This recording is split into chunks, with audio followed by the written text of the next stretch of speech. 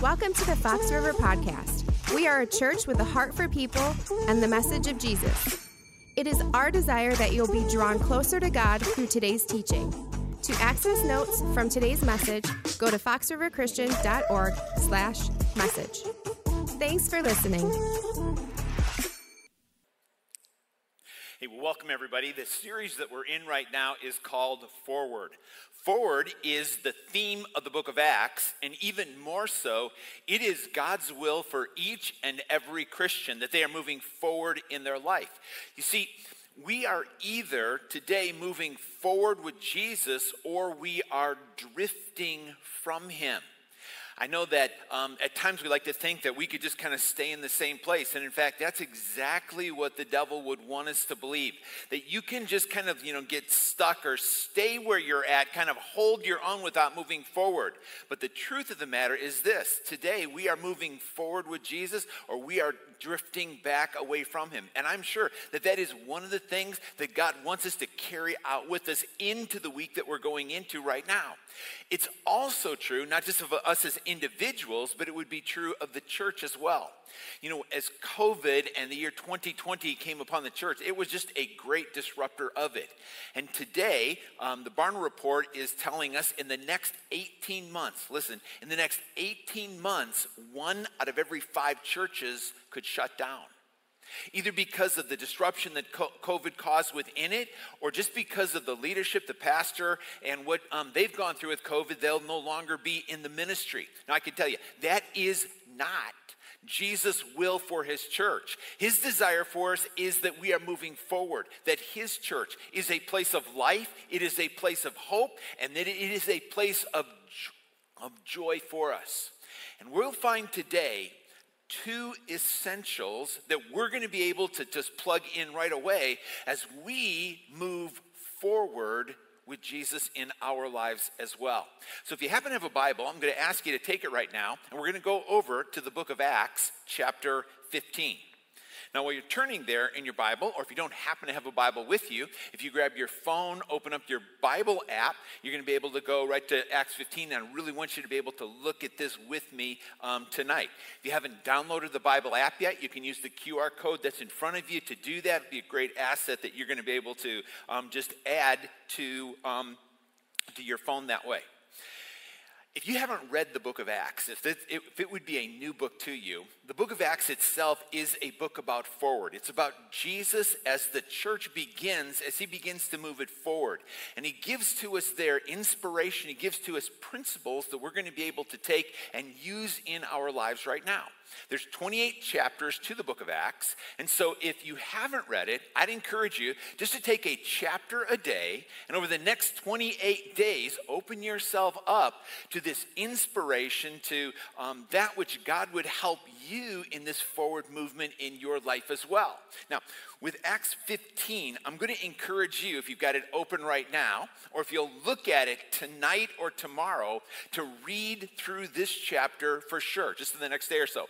Because there's 41 verses in it. We're only going to be able to look at about 4 of them together tonight, and you'll be able to continue to fill in that which we're starting together here. So, Acts chapter 15, beginning of verse number 1, tells us this. There were certain people that came down from Judea, I want you to think Jerusalem right now, to Antioch. Antioch was the place where the Gentile church, the non-Jewish church, was just starting. So they went down to Antioch, and they were teaching the believers, unless you're circumcised, according to the custom taught by Moses, you cannot be saved. Now this brought Paul and Barnabas into sharp dispute and debate with them. So Paul and Barnabas were appointed, along with some other believers, to go up to Jerusalem to see the apostles and the elder about that question. Now, the question that's being asked or challenged right now is this. What does it take in order to be saved? Now, that word saved, it's used 160 times in the New Testament. In other words, the New Testament is just permeated with it. Saved is God's heart and desire for each and every person. To be saved means to trust Jesus as your Savior. It means to be born again. It means to become a child of God. Jesus said this, that he had come to seek and to save those that were lost. So that's God's heart for us. What was being said here is this, that in order to be saved, and to become a child of God, that you need Jesus and then they filled in circumcision, or in other words, you need Jesus and continue to keep the Jewish customs or the Jewish way of life. Now to us, tonight, today, that may sound a little bit just like crazy to you. I mean, like, how could anybody think that? How could anybody believe that? It was because at that time, it seemed like it was the normal thing to do. In fact, for the first 20 years of the church, which is about where we're at in its history right now, everyone, because it was primarily the church in Jerusalem, just happened to be Jewish, and so they happened to be doing and keeping these things. Let's put ourselves in, just for a moment, to try and understand this, into the shoes of the person that would be teaching such a thing. These were people that had trusted Jesus. These were people that loved God. They loved the Bible, and they wanted others to know God that way. They would have noted this, that Jesus had been circumcised. Jesus had kept the law, right? Because he's raised in a Jewish home that way. And that they saw Christianity as the fulfillment. It was like the ultimate of the Old Testament and the coming of the Jewish Messiah. And therefore, God wanted all people to then move in that direction that way. Their arguments were so strong and powerful that they even convinced Peter. I'm talking the Apostle Peter. They convinced him that that was the right thing to do. And for a while, Peter believed that until Paul comes and just helps him to go like, whoa, that's not right. I've heard people today make some really strong arguments, and they've used the Bible to be able to do so. The problem in some of the things that people will make is that even though their argument is strong and they can put some Bible verses to it, it's just wrong. And that's where we find ourselves here. When they're making this, putting all these pieces together, their conclusion was just wrong. Because God's really clear about this, about Jesus and anything equaling salvation. He said in Ephesians 2:8-9 this. Now, Ephesians 2:8-9 hadn't been written yet. It will be in just a few years. But the Holy Spirit is bringing this to their attention right now. And the verse tells us that by grace that we are saved through faith. It's not of ourselves. It's not of works, lest anyone should boast. This teaching, Jesus and, just continues on today. You think about it. Some people, you may have heard this, that would say, you need to receive Jesus as your Savior and you need to be baptized. Now, does Jesus want individuals to be baptized? The answer is yeah, for sure he does. He asks his followers to do that. In fact, we've got an outdoor baptism that's going to be coming up in just a few weeks right now. It'll be on August 7th and 8th. And if you've received Jesus, if you haven't been baptized yet, I'd encourage you to use the QR code right now and sign up for that. But in order to get to heaven, that's the question. In order to be saved, do you need to be baptized either as a baby or as an adult to get to heaven? The answer is clearly what? It's no. It's not Jesus and baptized in order to get to heaven. It's not Jesus and doing good works or doing the best that we possibly can. One of the most prevalent religious teachings all throughout the world today brings us back to the idea of a scale. If you ask a person, do you think you'll go to heaven? Most people will tell you this, I hope so. And if you ask them afterwards, well, why do you think you're going to go to heaven? They're going to say something like this, because I'm trying to do my what? Yeah, I'm trying to do my best. I'm a good person. I'm trying to do the best I possibly can. And what they're saying is this: because if I am good enough, if my good works outweigh my bad works, the bad things I've done in my life, my sin, if the good outweighs the bad, you go where? You get to go to heaven, right? But if the bad happens to outweigh the good, you're going to end up going where? Well, yeah, they need to end up going to hell that way. So they're like, I just really want to get this down. And again, the Bible's really, really clear about this. That it's by grace that we're going to be saved. Because Jesus isn't a scale tipper for us. In fact, we're going to see that Jesus is a scale clearer. A lot of Christians today are buying into this religious idea. I need to receive Jesus, but I still need to do good. Now, a part of that is because this whole idea of unconditional love is something that a lot of us, most of us struggle with, right? How could God just love me unconditionally? I'm sure that I still need to do good in order to receive his favor. Or the idea that a person could do some terrible, terrible things and be forgiven and end up going to heaven that way. But what we find when we look at what is in our life, the sin that is in our life, that is something to be dealt with. In fact, I don't know if you've ever seen anybody out walking a dog and they're carrying something that looks like this. Some of you seen this before. Can you imagine that when you finish walking your dog, you just walk in the house and you just plop this on the kitchen counter? I don't think there's many people that, once they've gathered this, they just kind of just tuck it away and, you kind of go through the day that way, or it gets worse, right? Can you imagine going into your favorite fine dining restaurant, sitting down there with the linens there and just like putting it right on the table there? Eat your meal, and before you leave, you just pick it up and you walk out with it again, carrying it that way. There are a lot of Christians today that are doing just this. You see,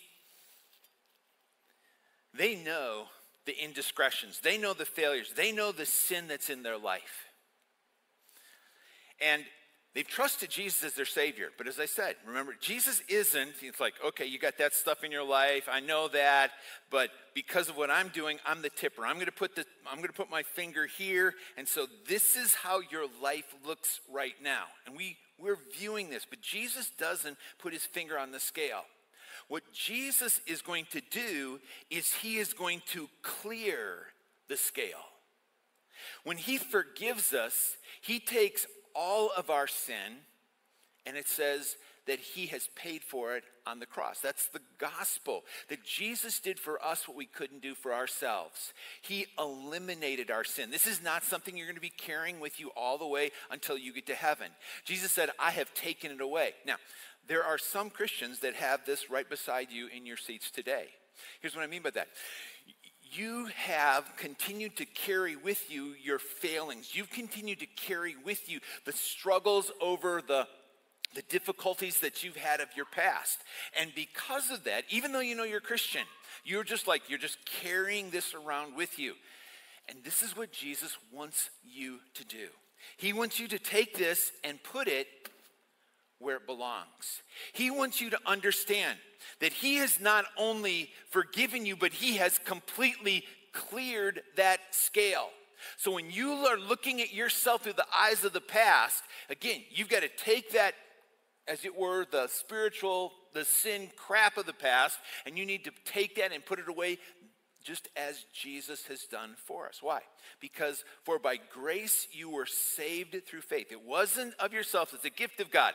Jesus just doesn't tip the scale in your favor. He has completely cleansed us.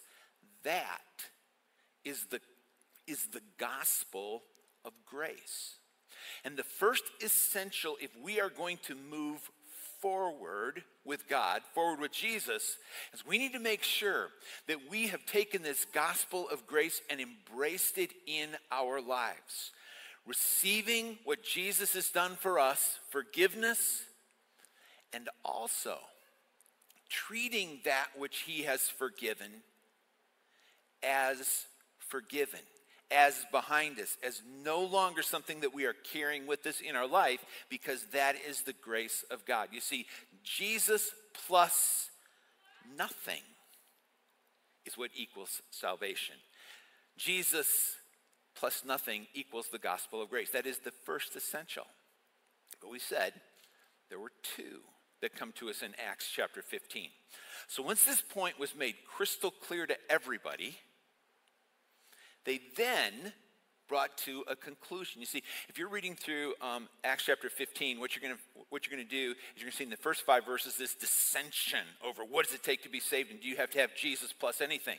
Next, you're going to get the discussion about the next 10 verses. The next 15 verses are going to give you the decision that's made, and finally, here's the deployment of that. And I put all that in your notes for you, so if you're reading through it, you can look at that. I've also put in there just 4 principles for how do you change in your life that way. We don't have time to deal with them, but I thought we'll just do that as a value add so you can look at them a little bit later using the QR code with your notes there. But the decision that was made, if you still have your Bible, I want you to look with me at verse 19. Here's what James is the pastor, the leader of the church of Jerusalem. He's the one that's overseeing this. He's going to say, it's my judgment. Now that's including Peter, he's weighed in. The Apostle Paul's weighed in. Barnabas is weighed in. Everybody's weighed in this. He said, now here's the conclusion. It's my judgment, therefore, that we should not make it difficult for the Gentiles who are turning to God. So when you hear Gentiles, think non-Jewish. So in this case, it'd be non-Jewish Christians. We shouldn't make it for the Gentiles, make it difficult, who are turning to God. Instead, we should write to them telling them, abstain from food polluted by idols, from sexual immorality, from the meat of strangled animals, and from blood. 4. The law of Moses has been preached in every city from the earliest times, and it is read in the synagogues on every Sabbath. Now, when you read that at first time through, you might be going like, okay, why? What exactly was being said here? Let's go back to these 2 essentials. Essential number 1, Jesus plus nothing equals salvation. That's the gospel of grace. Essential number 2 is going to be the law of love. Romans 13:10 tells us, therefore, love is the fulfillment of the law. In other words, just as Jesus plus nothing equals salvation, if you're taking a note, I'd write this down.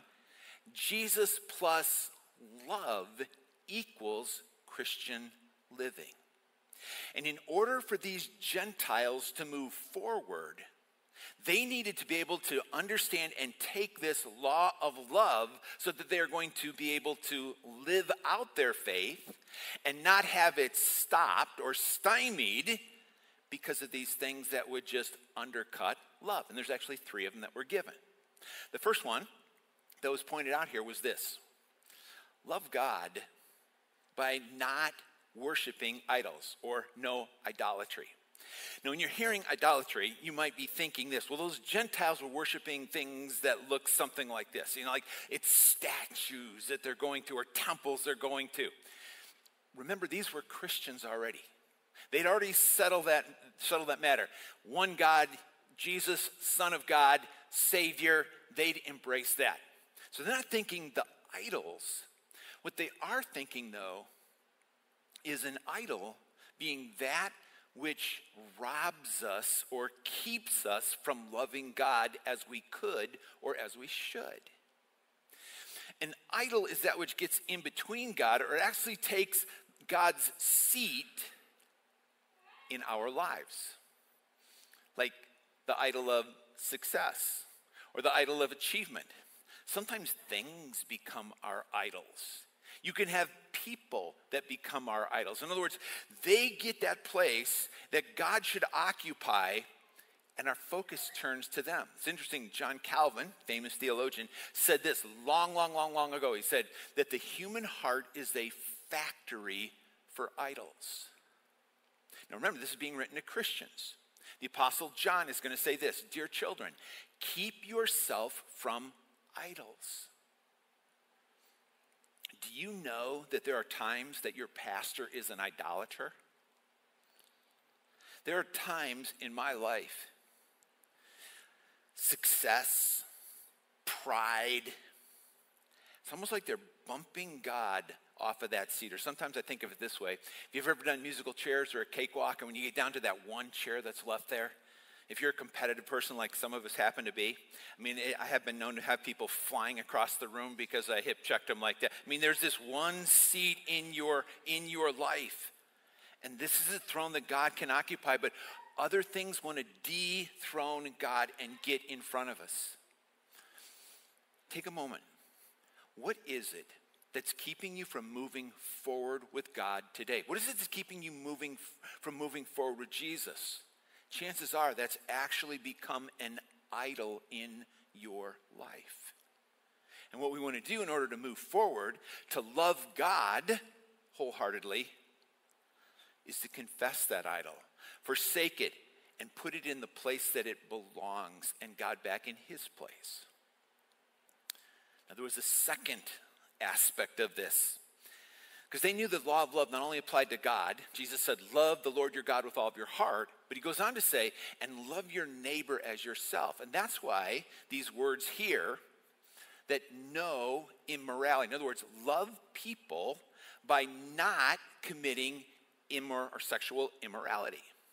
You see, the Gentiles then, and when you hear Gentiles, it's like we are reading the pages of Scripture like in our newspaper and magazines today. The Gentiles, before they came to Jesus, they were secular, right? They didn't have God in their life. They didn't have a Judeo-Christian ethic in their life. It's like just so many people in the world today, so many people, around us today. It's like if you don't have God, you don't have Jesus, you don't have this ethic in your life, then here's how you approach things. The Gentiles approach sex as like just another appetite. Like if you get hungry, it's an appetite, right? If you get hungry, you just go and eat a sandwich and deal with the appetite.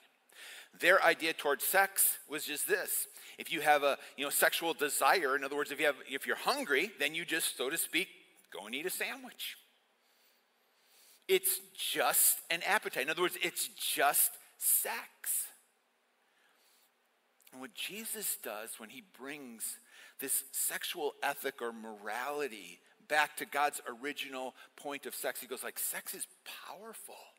Sex is so important in our lives. And he said, it's not loving just to use another person to fulfill or gratify yourself. That's not love. So don't do that. It's not loving to another to use them now, to have sex with them now, knowing that doing so is going to be setting them up in their future. It's going to be harder. It's going to be difficult. There may be guilt. There may be other issues that just going to carry with them that way. And so many of us understand exactly what that is all about. And so the law of love says, love a person by honoring them sexually. Jesus brought it back to this. Remember I said sex is powerful? Jesus reminds us that sex actually knits the souls of two people together. Two people can become one that way. It is intended for a deep oneness. As Jesus would say, husband and wife to continue forward, to continue growing in oneness, sex has been designed just for that. So, 1 Corinthians 6 reminds us this, that, we're not to be immoral in matters of sex. Why? Because that's what love demands of us, rather than the opposite. And then one other point in loving people, and that was this. They went on to say, and now to the Gentile Christians, don't do idolatry, don't fall into the trap of immorality, and don't eat things that are either strangled or that would have blood in them. So in other words, no charnina, right? Now you might be going like, I can see the importance of one, I can see the importance of two, but I'm not quite sure. Why are they telling them this?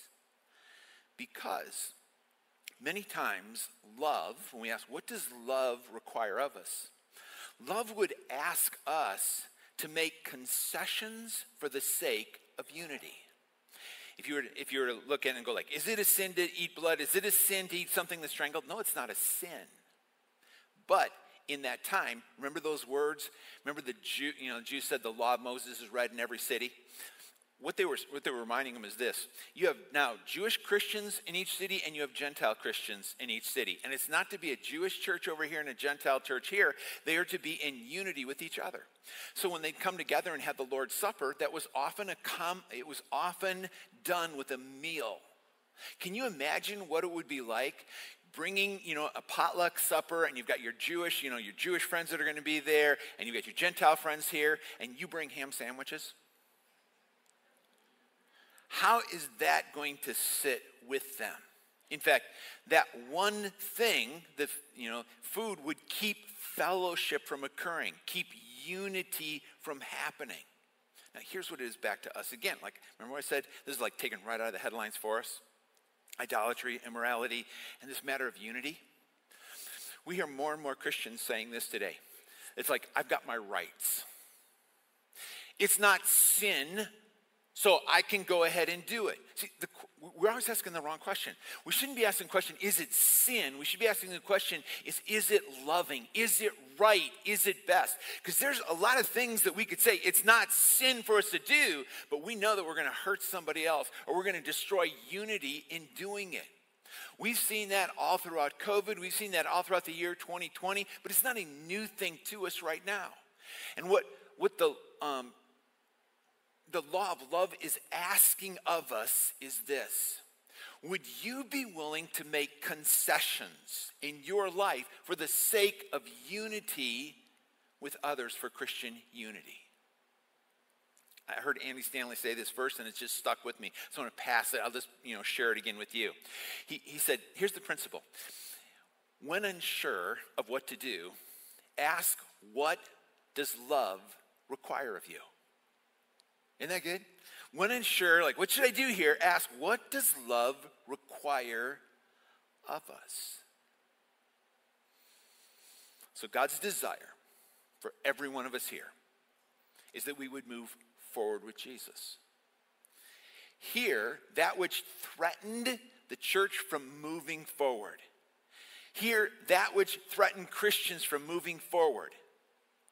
They just brought it right out in front of them and said, here's what you need to remember. You need to remember first and foremost that you need the gospel of grace at work in your life.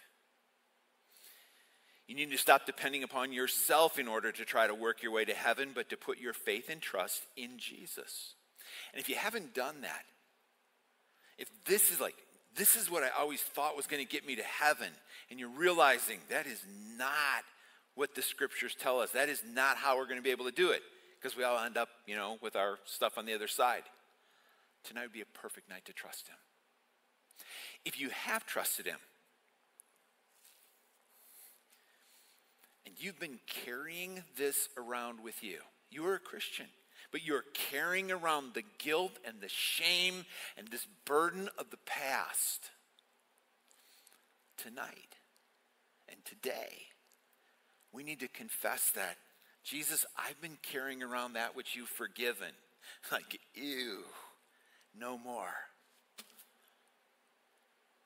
And ask him to help you to live in that freedom of a cleared past.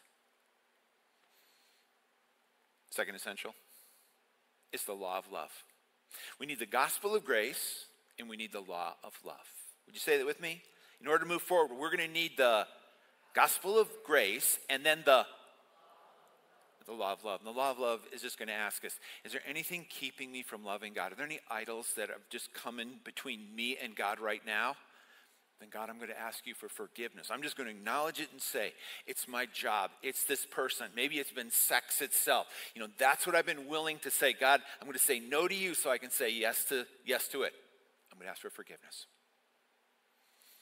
If it is the matter of immorality, then would you do the loving thing to others? And with regards to unity, if you've been standing up for your rights while dividing with others, to say, love would ask me to make concessions so that I can continue to move forward and you can continue to move forward and the Church of Jesus would continue to move forward. In response to Jesus tonight, would you join me in this prayer? Jesus, at the most pivotal point in history, your word came forth with great clarity. I think tonight, just the clarity of some of the things that are coming to us, this understanding that it's only going to be by your grace that I can be saved. And for those that are ready to receive Jesus tonight, to say, no more trust in my good works, but what you did for me on the cross and the resurrection, Jesus, I am asking you tonight to be my Lord and Savior. How many would say, Guy, that's me. Tonight, I'm asking for Jesus' salvation by grace and grace alone. Would you just lift a hand? If you're on screen, would you just acknowledge that in the chat for us? Okay, thanks. Thank you. If there is this matter of idolatry, immorality, lack of unity, something that is keeping you from moving forward in the law of love, would you confess that tonight and say, Jesus, because of who you are and because of your love, I gladly yield this to you. How many say, Guy, that's exactly what I need to do tonight? Would you just raise a hand? Yeah, just so many of us. Thank you again for your grace, Lord. What you're doing to help us, each aspect of our life until we see you face to face, move forward with you. We pray this in your name. And everybody in agreement with me said, amen. We hope you were encouraged today. Subscribe to the Fox River Podcast to ensure you don't miss future messages. Stay connected through our social media channels on YouTube, Facebook, Instagram, and Twitter. And of course, make a difference in the lives of those you know by sharing with them. We are grateful for you and hope you join us again soon.